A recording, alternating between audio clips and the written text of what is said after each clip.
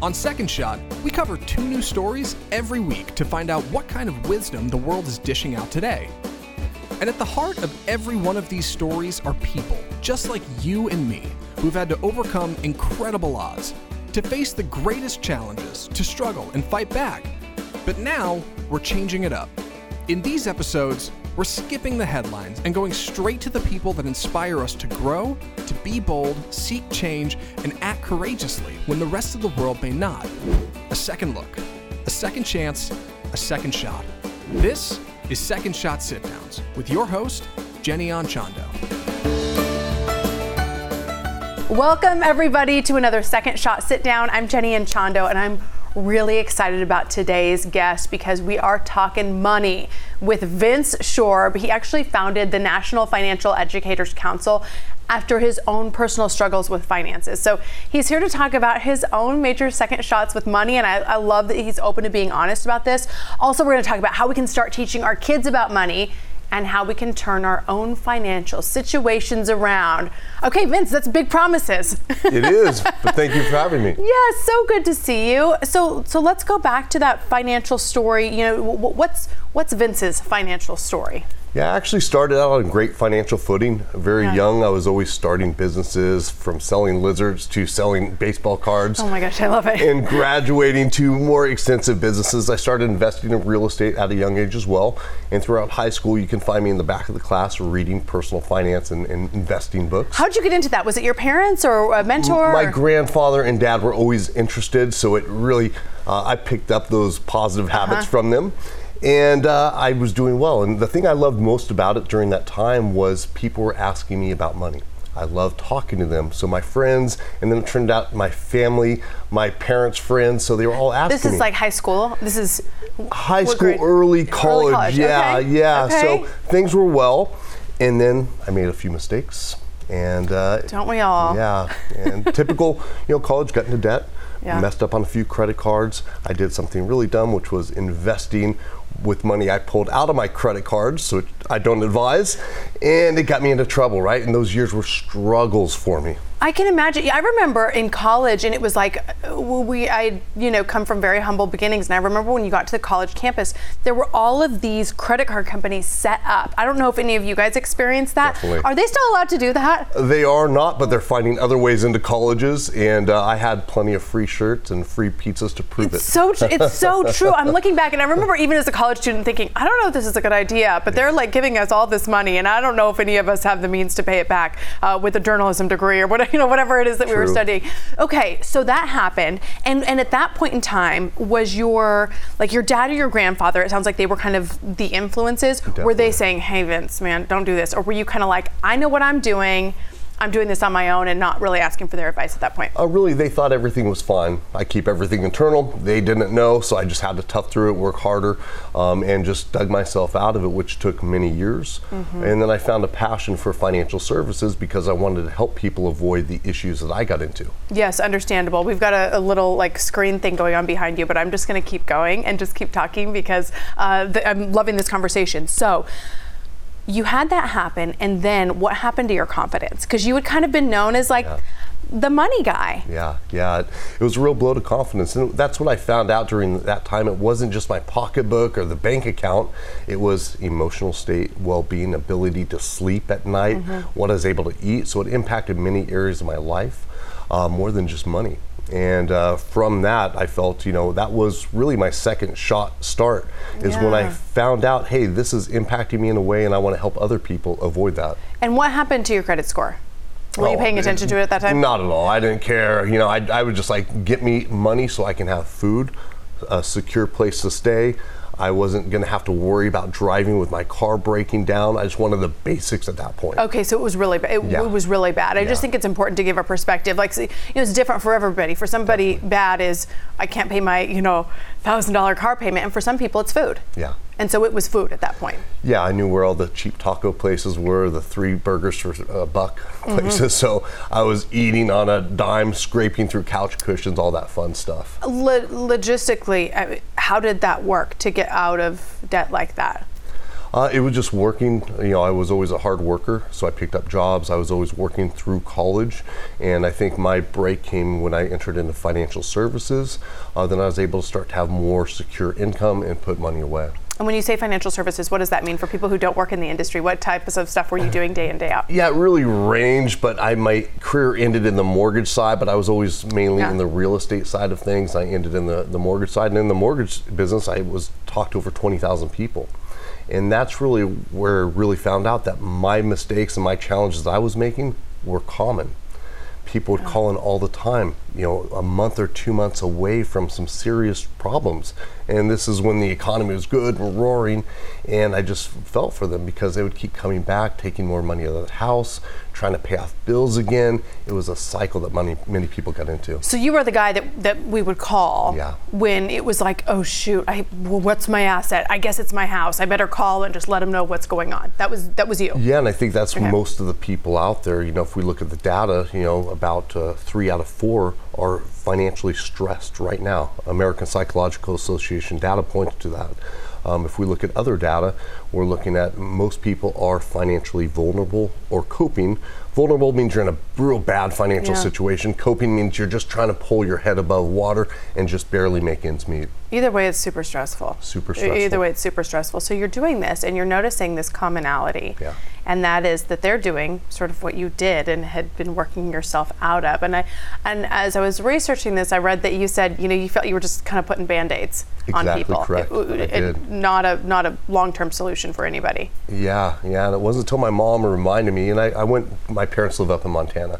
It was on a visit. No way. Beautiful. I know you're We from need Idaho. to sidebar on that, Vince. Oh my gosh, stop the financial chat. Let's talk about the Pacific Northwest. Okay, awesome. Okay, so family in Montana. Yeah. Focus, Jenny, focus.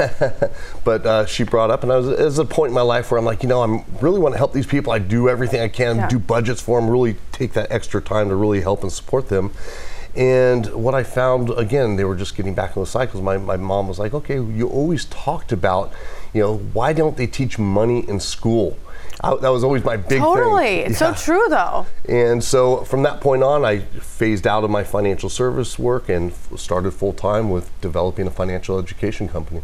And so you started this company on your own. Yes. That has, we can go so many different directions with this because that has financial implications of its own. How did you start the company? Was it a loan, or did you save up for it? How did that work? All saved, and then I thought, hey, I had the direction early on, and things were going well. We were doing boots on the ground financial education programs, which I loved out there. Mainly work with teens and young adults. I loved it. I had huge events, 1,000-person shows. Celebrities and sports stars came out, more concert style. So it was really fun. Took a lot of time and energy, and I really couldn't scale to reach as many people as I wanted.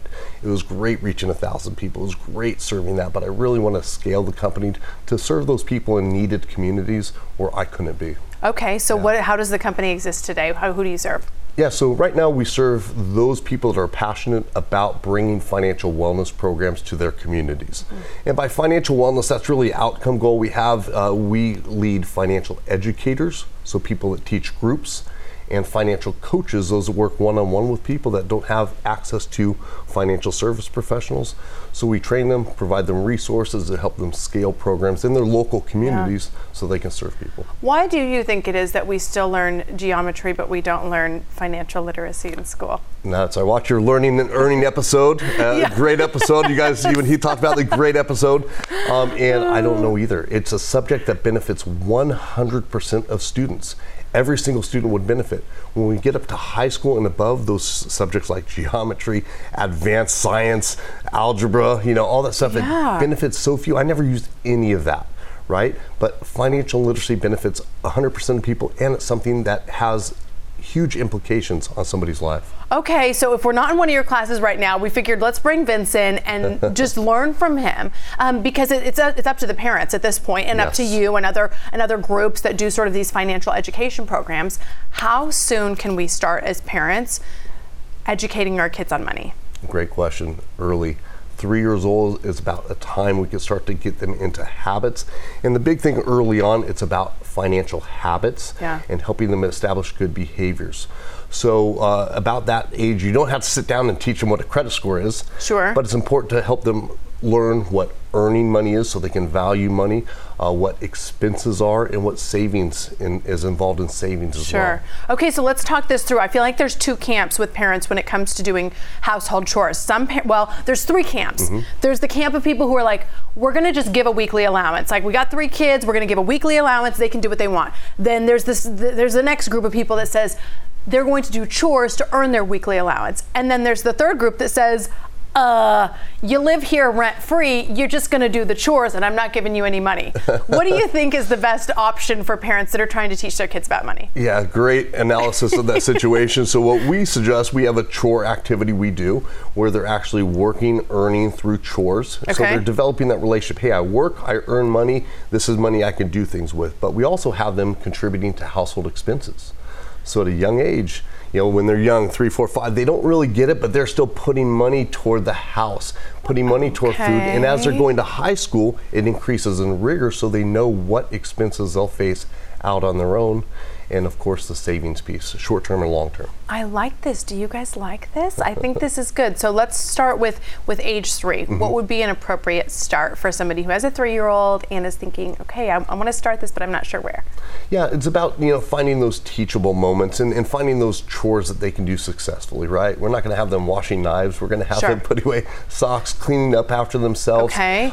Use a lot of visuals, so as they get older, we can get into more electronic transfers of money. Early, it's that visual, the jars, the physical money, counting it out. Also utilizing those teachable moments. Okay, right? so we're thinking about kids 3, so we're like taking out the garbage. We have an almost 5-year-old. That's her one chore. I need to up the ante. I'm embarrassed that that's her only chore right now. But it's her taking out the garbage in her room. And my dad actually gave it to her. I think he was like, you guys are a mess. You're not, she doesn't know how to do anything. So she started taking out the garbage and she feels such pride in it. We haven't given her anything for it. We just told her you have to do this because you live here. But I'm wondering, so then maybe we add another one and it's folding up the socks and putting them away. Then what do you do? I mean, it's got to be a small amount, right?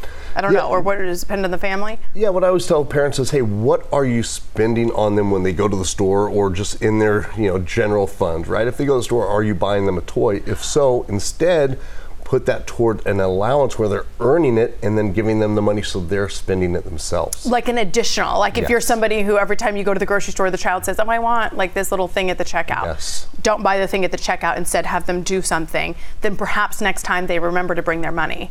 Exactly. Is that kind of what you're talking about? Yeah, it's all about building habits and helping them understand, hey, I worked for this, I earned this, there's value that went into this, so they're not just asking and sometimes begging for toys. Right. Yeah, I know it's just usually no for us, but I think it would be so much more fun if she could buy something. So let's talk about a little bit of an older age group. So let's go up to age 10. What are you doing for age 10? Let's assume that they're already kind of building up. They've been doing those little chores. Where are we starting there? Yeah, so the chores increase in rigor, but also what we're breaking down as far as their finances. When we're sitting down with them, so they're paying part of the bills, we're breaking it down more extensively. Hey, this goes to the house. Then we get into electricity, gas, transportation costs. We get down into any of those costs where there's something visual behind it, right? Vince, our kids are going to be broke. Pay gas prices right now. But I do love this. Okay, so they're earning from us, but then they're also paying it back. Contributing, yeah. So you're paying them more, but you're getting that money back, right? So they're understanding that, hey, things in life cost. And you're less likely to take things for granted at that point. Okay, it's really easy for you and I to sit here on the comfy couches and say, you guys need to start this with your kids. What if somebody has, they've made it to like age 15 and their child really isn't contributing? It can be a really hard point to start. What's your advice for that person, that family? Yeah, the earlier we can start to mold positive behaviors, the easier it is. Anytime we have behaviors, right, we have to modify them. Ask any smoker or anybody like that. It's a challenge. But with that age group, hey, we can work toward molding behaviors, but I think it's critical we're addressing those life events that are coming up. College, first credit card, moving out on your own. We need to prepare them for these life events because this is where a lot of people go wrong, myself included. And it gets you behind the 8 ball, and oftentimes people are adults, later in life before they recover from early mistakes. Okay, so that 15-year-old time, that's when we're starting to, probably starting to talk about saving for college earlier than that. But again, if somebody's just kind of realizing, hey, I haven't done anything, we're starting there with talking about college, talking about the future. What about credit cards? I don't even know when somebody can open one? When can somebody open a credit card, and when should you with a young adult or teen? Yeah, I always tell people it's based on an individual, right? Yeah. Some people should not open up credit cards until they're 30, right? Or ever, yeah. I think a lot of personal finance comes down to the ability to save consistently. Okay. Whether it's $1, $5, $20, $100, right? Once we're able to save on a consistent basis, that means we're not adding to debt. We're able to put money away. And if we're able to do that, we're in a better position, or at least we would assume, to pay back credit card debt that we accrue during that month. So each individual person is different. I suggest, deciding on that, if you can ask yourself and say, yes, I save regularly. Yes, if I have this extra thing, I won't excessively spend, then it might be okay for that person. Okay, let's talk to the people who have the first world problem of the family can actually pay for the child for everything. They've always paid for everything. They've paid for, private school, and maybe their car, and maybe their car insurance, and maybe their gas, and then all of a sudden they're thinking, oh no, my child doesn't know about finances. Yeah. And the child knows that the family can afford it. Yeah. What does that family do? That is a big challenge. Ideally, it would start earlier, but I know that's a big challenge. If they're going to pay for them their whole life, then they don't have to do anything, right? They don't have to do anything. But if they're planning on it, age 18, like many do, saying, okay, go ahead out here in the world, then how do you start teaching that child? Again, it's a first world problem. It's a ridiculous thing to ask, but some people are in that situation. I learned a lot through the School of Hard Knocks, right? You make mistakes, get back on your feet, and I didn't ask for help and support, but oftentimes parents that are doing that just want to help and support them, so there's some time you need to cut them off, right? Let them go through the struggle, and find a way to make it work. I think that just builds character, and it helps people understand what they need to do to survive in life. Oh, I couldn't agree more. I could not agree more, but I think some people are really they feel like, gosh, I had it tough and I want my child to have it easier. Can you speak to the fact that may not serve the child? Definitely. It definitely does not serve the child unless you're going to take care of them their whole life, right? Yeah. I think a parent's role is to create a self-sufficient, contributing member of society. And, it's a responsibility of a parent to do so. If not, if anything happens with the parent's finances, that kid's lost, in trouble, right? And also, finances impact so many areas of our life, that it's important that they're preparing these kids and young adults for the financial realities that many face. I hear parents say all the time, gosh, you know what? My child has the rest of their lives to work. I'm not going to make them work now. Can you speak to that parent?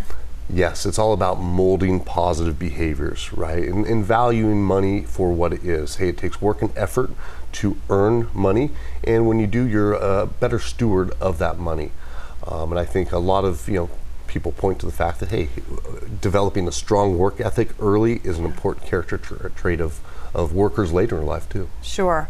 So even if they've got the rest of their life to work, you want them to have some experience, certainly, right? Definitely. At what age? And I'm thinking back, it's like, things just change with each generation. So I think I may be out of touch with when is appropriate, because back in the day in Idaho, you could just go to work whenever, right? I mean, 15-year-olds were driving. It was just a different scenario. True. What about now? What type of work do you recommend for maybe, people in their early teens before they can officially go get a job?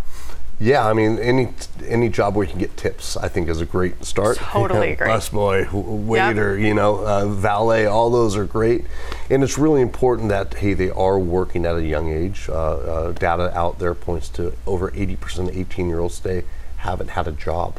Wait, say that again. Yeah, over 80% of 18-year-olds today haven't had a job outside the house. So it's a lot different than my time. Working at 15, I'm sure you were working young. I am speechless. Yeah. I am speechless, yes, because Taco Bell hired at 15. But before that, there was babysitting, there was lawn mowing. Yeah. I mean, there was errands for the neighbors. There was just, you've got to get a little hustle. Yeah. What in the world? What is it because our kids are? So, I mean, there's so many enrichment programs for kids. I know a lot of kids do early college, which, so is it because of that, or why do you think that is? I'm not certain. I know that COVID era might have affected data a bit, but now I think it's really important that we are teaching kids young, because there's so many outside influencers. We have advertising, very highly sophisticated ads, reaching kids at a young age, molding these consumers' behaviors. We have influencers reinforcing that. We have parents that maybe not teaching their kids, and their peers and all their role models are having the cool things. So we're really breeding this next generation of consumers, so we need to also raise the next generation of hard workers. Yeah, that is a struggle, and I think this generation's being raised by a generation that says, gosh, I had it so hard, so I want it to be easier for my child, but that can really backfire, can't it? It definitely can. Yeah, I still can't get over that statistic. Yeah. I still cannot get over that statistic. We took, Monday there was no school. I had to be here at the station, so my husband took Brighton to the office, and I remember thinking, gosh, is that going to be weird? And it was such an incredible day for her, even at age 4, to see what he does for a living, how everybody shows up and what they wear, and how they conduct themselves and how to behave. When do you think we should be doing like a little take your kid to work day? Is that still a thing? It definitely is. It's actually part of April month. They have a take your kid to work day, but what she experienced is great, because most people go to college, they change majors, they don't know the career. It's important they're exploring different careers, seeing what a set looks like, seeing where he works, where Heath works at looks like, talking to professionals, getting experience hands-on. That's critical. So anytime we can help youth career explore, visit jobs or employers, or if they have an interest, right? Maybe they're into the BMX races, and you take them backstage to talk to the people working the races, right? So they can see that, hey, I don't have to be the pro BMX rider. I can be the support crew. I can be this, that, and the other. That's a really interesting perspective and very good point. Yeah, because we were all going to be astronauts. Is that what we were all going to be? were we all going to go to the moon, or I was going to be a professional ballerina? And so so it may not work out, but there are so many other career fields within each profession. And gosh, I'm just so concerned about this group of people that haven't been out in the workforce, because you've got to be told no a few times. True. In order to get a yes. Otherwise that first no could just be devastating if it doesn't happen till age 21 or 22 when you graduate. Yeah, and it's amazing too. We do a lot of interview training. So I participated as a volunteer one day, and it's amazing. They don't know how to shake hands. Okay. Posture, just the basic business etiquette. And these were high school students, seniors and juniors. Sure. They didn't have the basic business etiquette of shaking a hand, looking somebody in the eye, sitting with good posture, even how they were manicured with their clothes. So these are the basic soft skills that are part of financial literacy that will help people earn more when they grow. Oh, that's a really good point. And I look at those soft skills too, everybody, and everything that you mentioned doesn't cost anything. True. So what would you recommend if a parent's thinking, gosh, I'm kind of behind, like no judgment from us, but what would you start? Would it be a handshake? Would it be, work on your introduction? Yeah, a handshake's a great way to start, builds confidence, eye contact. Additionally, I think a great thing to do for parents is bring them in when you're doing any type of financial service. If you're meeting with your insurance person, if you're meeting with your banker, if you're meeting with your tax person, whomever you're doing financial transactions with, bring the child in, right? I know some parents don't feel comfortable having full discussions, but you can bring them in for part of that so they can see what it's like to talk to somebody in a suit, right? They can see that etiquette taking place, and that just prepares them to be more comfortable. Man, are our kids just being raised in bubbles right now? What is that what's happening? But that's part of our role as an organization, is to expose parents and just shine that light in there. A lot of parents think this is being taught at school. So they're like, oh, it must be taught at school. Yeah. So they're not covering these essential elements, and it's not being taught at schools. So with the rigor required, some states require 1 semester, 10-hour course. You can't speak a foreign language after 10 hours or 1 semester, right? Same thing with personal finance. It needs to start young, so we're developing behaviors and increasing rigor as they're going through high school and preparing them. I remember my guidance counselor, when I was looking for colleges, they said, oh, go visit 3 or 4 colleges, see which one you like the best, and go there. Wrong. What's going to give me the best ROI? We do a. What's it going to cost? What's it going to cost? Yeah. We do a student loan test every year. Had 8,900 people take part. Basic questions. what a student loan is, how to pay it back, all these simple things. 59% is the average score. And these are 15 to 18-year-olds going to college, so they don't know what they're getting into. That's tough, and there's a large portion of our population coming up right now that will be first-generation college students, Yes. and so experience that when you're the first one in your family, which I experienced as well, and it was the whole family had to be on board with navigating it, because if you hadn't been through the loan process or through the process of applying for a scholarship, then it was very challenging. True. And I think it could even make somebody think, well, I just can't do college at all then. Yes. And and that may be the right choice for some people, certainly. Agreed. But for others that think, oh, I'm going into this profession where you actually do have to have a college degree, Yeah. it sounds like they need to know about that. Would one of your courses make sense for that? Yeah, so we have a lot of certified trainers, certified financial education instructors, and coaches that are out there helping people individually with that. And just in my speaking career back in the day, a decade ago, when I was doing college speaking on personal finance, I was always amazed. Of all the times that I went out, only one person knew what their payback would be after they graduated. So I'd always ask every college event I did, how many people know how much debt they're in? Right? A couple hands would go up. How many people know how much debt you're going to be when you graduate? Less hands would stay up.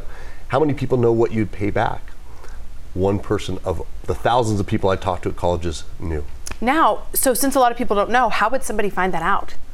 Yeah, it's about knowing the calculations. Hey, Okay. what are you borrowing? What's the interest rate, and what are the terms, right? Okay. And also working with there's people in colleges that can help you calculate that. There's calculators, and even going to the loan servicing agency that you're going through, they can help you with that discussion as well. And I think sometimes people don't want to know. It sounds so, if you only dealt in really small amounts of money, Yes. Maybe you did a minimum wage job and then you're going to a very expensive university.